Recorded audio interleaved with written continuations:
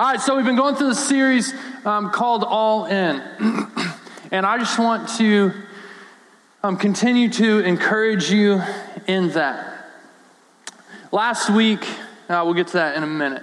What I want to encourage you, though, is next week is going to be going to be pretty cool and going to look a little bit different. That we're gonna actually move this party. We're gonna be in here for part of the night, but then we're gonna move this party to a different location for another part of the night. And you're also next week going to have the opportunity to be all in on all that the Lord is doing. The last couple of weeks, I've been telling you that right now in this moment, and again, I'm going to tell you tonight that I am formally inviting you to be a part of something historic, and to be a part of something that is much bigger than what you can do on your own.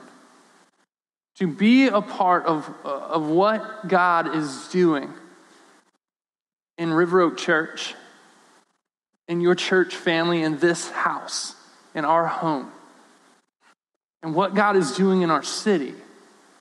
That you get to be a part of that. That God is doing some big things. And so, as I read Scripture now, I'm gonna break in a little bit of Scripture, but here's what I want you to know is to be all in is to see the example of Jesus. And then to replicate that in your own life. To see the example of Jesus, his grace and his patience, his forgiveness, his endurance, the way he suffered for a cause greater than himself, to see that example, wrap that up in one person of Jesus, and then to strive to live in a way, to make an effort to live in a way that imitates Jesus. Where when other people see you, they don't see the characteristics of another sinful human, but instead they see the characteristics of God in you. That's Genesis 1 or Genesis 2.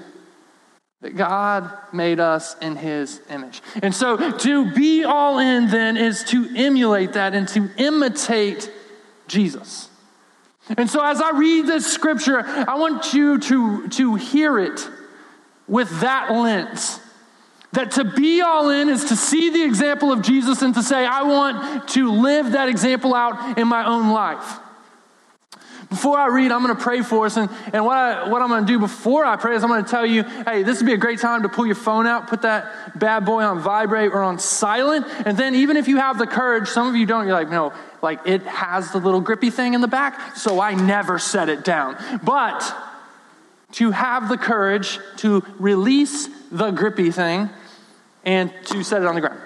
And then to trust that anything that's going to happen on that phone, hey, God's actually sovereign in control of that, and you don't need it for just a few minutes. Let's pray. God, I thank you for this time. I thank you for these students. Lord, I thank you for being able, being reminded, Lord, through song, through worship, that you are good. That you are not bad, that you are not the God of guilt, you are not the God of hate, or that you are the God of love, and the God of relationship, not religion, and the God of grace and forgiveness. Or you are the redeeming God, who calls us your own, who adopts us as sons and as daughters, who no longer sees us as strangers, sees us as family. And Lord, thank you for allowing us to come in this place and call it our home. To worship in your house, in our house. Lord, I ask that you would give us focus. God, that you would give us an understanding of Scripture. That you would speak through me, Lord, despite me. That you would use me. In Jesus' name, amen. All right, so I'm going to read in Matthew 9. I just want to start us out this morning. Dude, I want my hour back, okay? I'm going to start us out this evening in Matthew 9, verse 32. And in Matthew 9, Jesus has been going along and he's healed 4 or 5 people before we get to this incident where there's a man who is possessed by a demon who is holding the man mute. He cannot speak. A pretty big difficulty. And Jesus, he comes in contact with Jesus and he says, as they were going, him and the disciples, and obviously a large crowd, behold, a demon-oppressed man who was mute was brought to him. And when the demon had been cast out, and so Jesus then, seeing the man in need and being the God who loves people, cast the demon out. And when the demon had been cast out, the mute man spoke, and the crowd marveled, saying, never has anything like this been seen in Israel. Never have we ever seen anything like this in Israel before. And so they see a miracle. But just because a miracle happens, I want you to hear this, just because a miracle happens doesn't mean everyone sees it. That if you've ever had a miracle happen to you, if you've ever had something where you're like, man, that can only be explained through the Lord's work, you've probably also had someone who tried to explain how it could happen without God. And this is what happens, right? So God, Jesus, heals a man, and the crowd says, man, we have never seen anything like this. And marvel's a positive word. It's like a worshipful word. Wow, there's something higher here, something bigger here. And then the other side of the crowd, the Pharisees, religious leaders who did not believe Jesus as Lord, did not believe him as God's son, did not believe him as the Savior, begin to say, he cast out demons by the prince of demons. So Jesus heals, people are like, man, this must be a man from God. And the other people said, no, this is a worker of Satan. This guy cast out demons by the power of the prince of demons. And if you read in Matthew, if you continue to read in Matthew 9, you would see that Jesus, we're going to go here in just a minute, but you would see that he just jumps to the next subject. Matthew doesn't record it. The Gospel of Matthew, the perspective of Matthew watching Jesus, he didn't write it down. But Luke also records the story, and he records Jesus' response to the man in this incident. And that's what he says. Jesus, but he, knowing their thoughts, said to them, every kingdom divided against itself is laid to waste, and a divided household falls. And if Satan also is divided against himself, how will his kingdom stand? So he said, basically, in layman's terms, if your team is trying to score goals on 2 different ends of the field, you will not win. He says, if I am working for Satan, why would I cast demons out? That is going the opposite direction in what Satan is trying to accomplish in the life of man. He says, so there's 2 different things happening here. He says, a kingdom that's divided against itself will fall. A team that's trying to score 2 different goals will fall. He goes on though. He says, if Satan also divided against himself, how will the kingdom stand? For you say that I cast out demons by Beelzebub. Kind of a crazy word, but it just stands for Satan. And he says, and if I cast out demons by Beelzebub or Satan, by whom do your sons cast them out? He says, so you have people in your life that are exorcists, that are casting demons out. If I'm doing it by the power of Satan, then who are they doing it by? Must be the same power. And so it kind of allows them, or it kind of convicts them where they're like, whoa. Okay, let me think about what's going on here. And then he does kind of the first mic drop. If you ever say something big, you can't really drop this one, it's not as fun. But if you ever say something where you're like, man, nothing else needs to be said. If you ever saw 8 Mile, don't watch it. But if you did watch it, he like drops the mic at the end of his rap, and it's like amazing. So anyway, Jesus kind of drops the mic here. That's what he says. He says, But if it is by the finger of God that I cast out demons, then the kingdom of God has come upon you. He says, when a strong man, fully armed, guards his own palace, his goods are safe. But when one stronger than he attacks him and overcomes him, he takes away his armor in which he trusted and divides his spoils. Whoever is not with me is against me. Whoever does not gather with me scatters. I love it. He says, okay, if it's not Satan that I'm working in the power of, because if I was, Satan's kingdom could never stand. And so obviously it's not Satan. He says, so there's only one other option. He says, if it is by the finger of God. I broke this finger right here. You're like, where are you going with this? I broke this finger 3 times. I don't know if you can see it. It's kind of like crooked, this index finger, and messed up. Like, I broke it 3 times. Why? Because it's not the strongest part of my body. It's not, if I was really wanting to hurt someone, like, I'm not coming at you like finger first. Right? Like, it's fist or foot or car first, right? Like, like finger first isn't the way, but it says, yet God in his mighty power comes at you finger first, because that's all he needs. And then he says, man, if there's a strong man, a demon-possessed man, yeah, he's possessed until something stronger comes upon him. He says, and then when something stronger comes upon him, the finger of God, then that man is now weak. Then everything that he had that was holding him up, man, is now taken away, because a stronger man has come. A stronger presence has come. For you who are believers in this room, eyes right here, if you place your trust in Jesus in this room, this is a point where you should celebrate. Where you should take confidence knowing that, man, I am standing in the power of Jesus. The same power that with a finger can cast out demons. The same power that brings healing and brings life. The same power that says, man, I am good. And I'm never letting you down. That doesn't mean that your life's going to look perfect. It doesn't mean that everything's going to go the way you think it should go. But it means that God is never surprised by the things that happen. That the things that are too big in your life for you are not too big for the God who says you are mine. That's amazing. Like, that's how I have hope.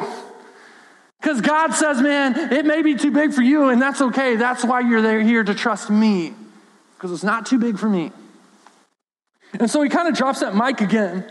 And he says, for whoever is not with me is against me, and whoever does not gather with me scatters.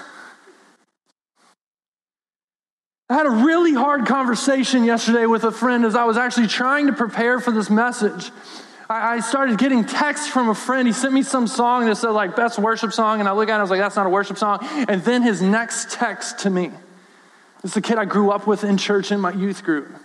Not while I was a youth leader, like in high school. He was in high school, my buddy. He says, yeah, I don't know why he said this, just next text. I definitely don't believe in God anymore. Like, it's 2018. Let's just progress past God. That really, we're going to believe a made-up story. That this was a kid who believed with his head in the Bible, who believed and tried to make himself believe that everything he was experiencing with his head was all that God had to offer. And now that he's in his late 20s, he's come to a point where he says, wait a second, if this is all God has to offer, God is not real. This is a guy who was never fully devoted to the Lord, whose heart was never fully committed to God, who never said, God, no, I'm trusting you with my whole life. This was a guy who Satan has really attacked, that he had a uncle that was a preacher who cheated on his aunt and then killed himself. This is a guy who had a dad who went to church with him, but was also addicted to painkillers his whole life. And then left his mother while they all went to a movie, and they came back and their dad was gone for another woman. And then came back and then left again, and then came back and then left again, and now it's separated. This was the same parents that went to church with him. And so Satan has attacked this guy a lot and brought a lot of things into his life where he's now looking, not having a heart knowledge and a new heart, but instead having been mediocre his whole life, never being all in for Jesus, only allowing it to be a head knowledge and faking it till he made it, has come to the realization that if this is all Jesus is, then there is no Jesus, and this must be fake. I believe the Revelations would describe him.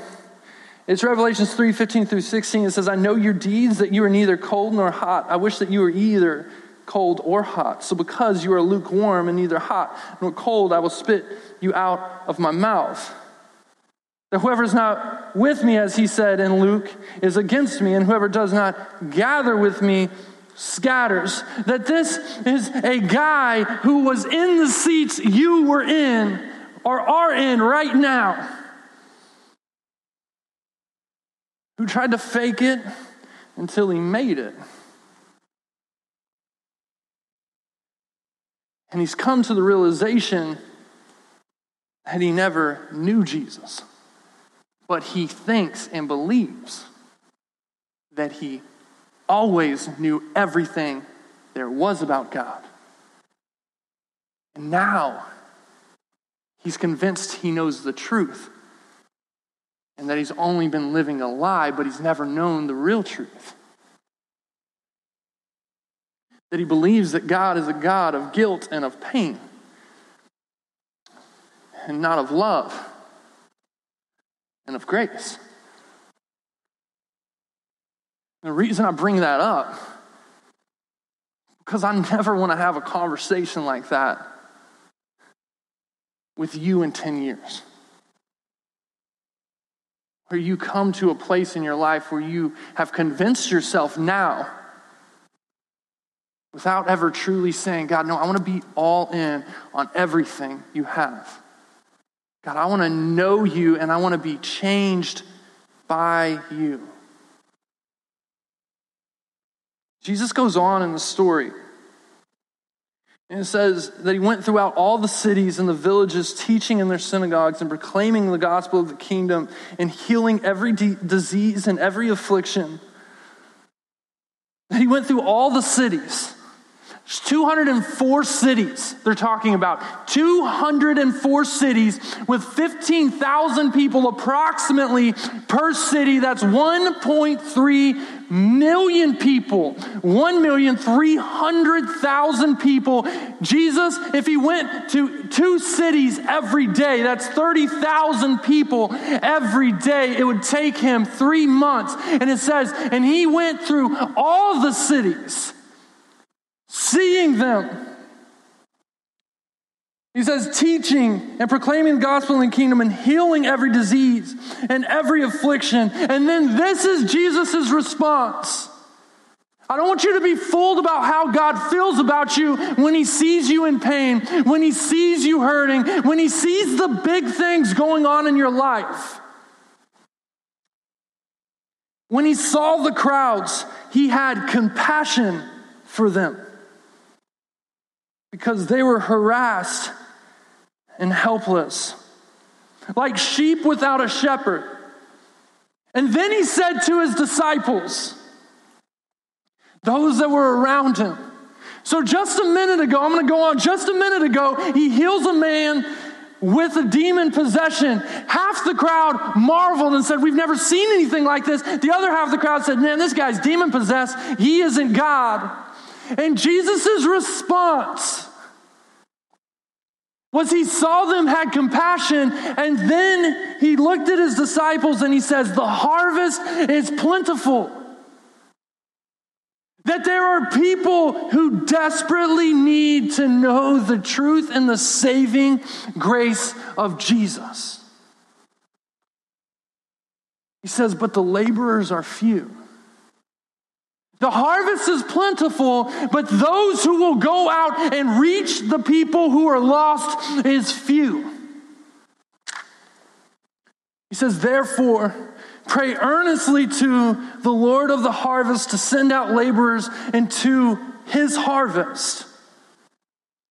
He says, pray for people that they will be all in on what I'm doing and how I'm wanting to reach people, and that they will then have a change of heart and see people the way I see people, and they will be sent out to work the harvest.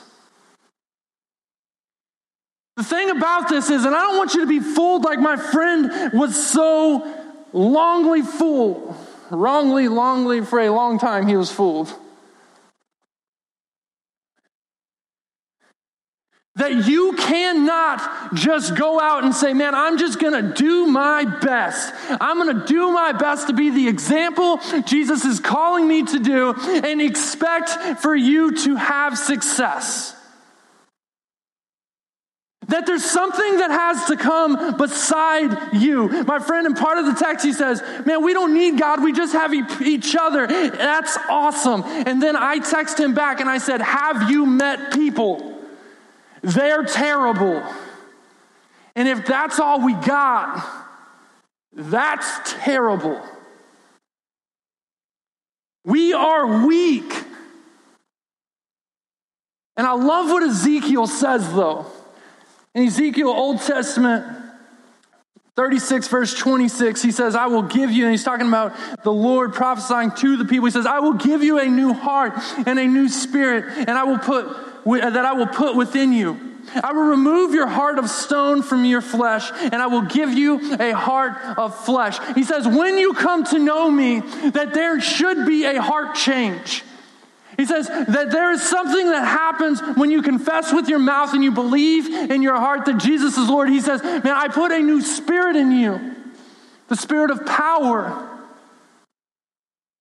And I give you a new heart, a heart that is no longer self-centered, a heart that is not a heart of stone, that is all about your success and your winning and your needs, but a heart that says you will see people like Jesus sees people. And the way Jesus sees people is he sees them with compassion. That he sees people in need. He says that's the heart of flesh that the Lord should be putting in each of us. That the Lord should be creating in each of us. He says, man, it is with that heart. He says, I can encourage you to pray. Eyes right here. Eyes right here. Eyes right here. He says, I encourage you to pray that the Lord would give you a new heart. That the Lord would cultivate a heart of flesh within people. That they would go into the harvest, for the harvest is ready. You know, there's a statistic that 82% of people, if asked or invited to go to church, would say yes and go. 82%. That means if you ask 10 people, 8 of them statistically would say, yeah, I'll go with you. The other statistic is that only 3% of Christians will ever ask someone to go to church. He says, pray that the Lord would send people because the harvest is plentiful. The people that claim to love Jesus are plentiful, but those who will walk courageously with Jesus is few. He says, man, those that will have compassion and then act courageously are few. He says, but to be all in is to be someone who sees people like Jesus sees them, which is with compassion, and then acts courageously on that. What I need you to know is that's what it looks like for us as individuals to be all in, to say, God, give me that heart of flesh, and may the Holy Spirit be at work in me to give me the strength to be compassionate to people, to have the words to say to people when I don't have the training or the experience of what I need to say. And Lord, give me the will and the energy to do your work. Lord, give me the courage to invite someone to church. That's what it looks like to be all in. But truthfully, that's all that this building project is about. If you haven't been here, what you need to know is that in just a couple of weeks, we're going to know whether we have enough to build. And then in 120 days, which I believe we will, in 120 days from that point, all of the permits will be in, and we will begin to build a new worship center in that grassy field. What that opens up is a new youth facility where we can bring people to and say, man, this is our home. Welcome to our home. Feel at home. Know you're loved and you're cared for. Find rest. Find a place of refocus. Find a place where you can go out and risk it for Jesus. And what it opens up is now a place for families years after you're gone to come and to worship and to be changed by Jesus. Where we as a church can have compassion on our community and then act courageously in reaching them for Jesus. That's what this is about. That's what we're talking about as a church when we say, man, we want you to be all in. We need all people in here to be all in on what God is doing here. And when I say you have the formal invitation, I'm saying that you have the invitation to be a part of something historical, to be a part of something much bigger than you could be a part of on your own. To be a part of something huge. And as I close and the band's going to come up, last week I gave you opportunity and some of you understood me and some of you made it very clear that I was very confusing. I gave you the opportunity to take one of these cards, and one of these cards is a commitment card, but it's basically your invitation where you're saying, man, I am accepting the invitation to be all in. I am accepting the invitation to be a part of something that is going to be great, to be a part of something that God is going to use for generations to come. That I see people with compassion and I want to act courageously on that. See, your first step, I would say, to look around your community, look around your schools, look around your friend groups and say, man, who needs to know about Jesus? Who needs community and family? I'm going to bring them on Sunday morning. I'm going to bring them on Sunday night. I'm going to bring them on Wednesday night. I'm going to help them find a place where they can find hope in Jesus. But your next step, the next thing I would encourage you to do is to be a part of this. To be a part of what God is going to do in this group. To be a part of what God is going to use this youth area for. And so on here, there's three things you can commit to doing. One is to giving. One is to praying. One is to serving. See, there's a lot of things you could give your money to, but I promise you nothing is more valuable than the work of God, wherever that looks like. And here's an opportunity to begin to invest in what God is doing here.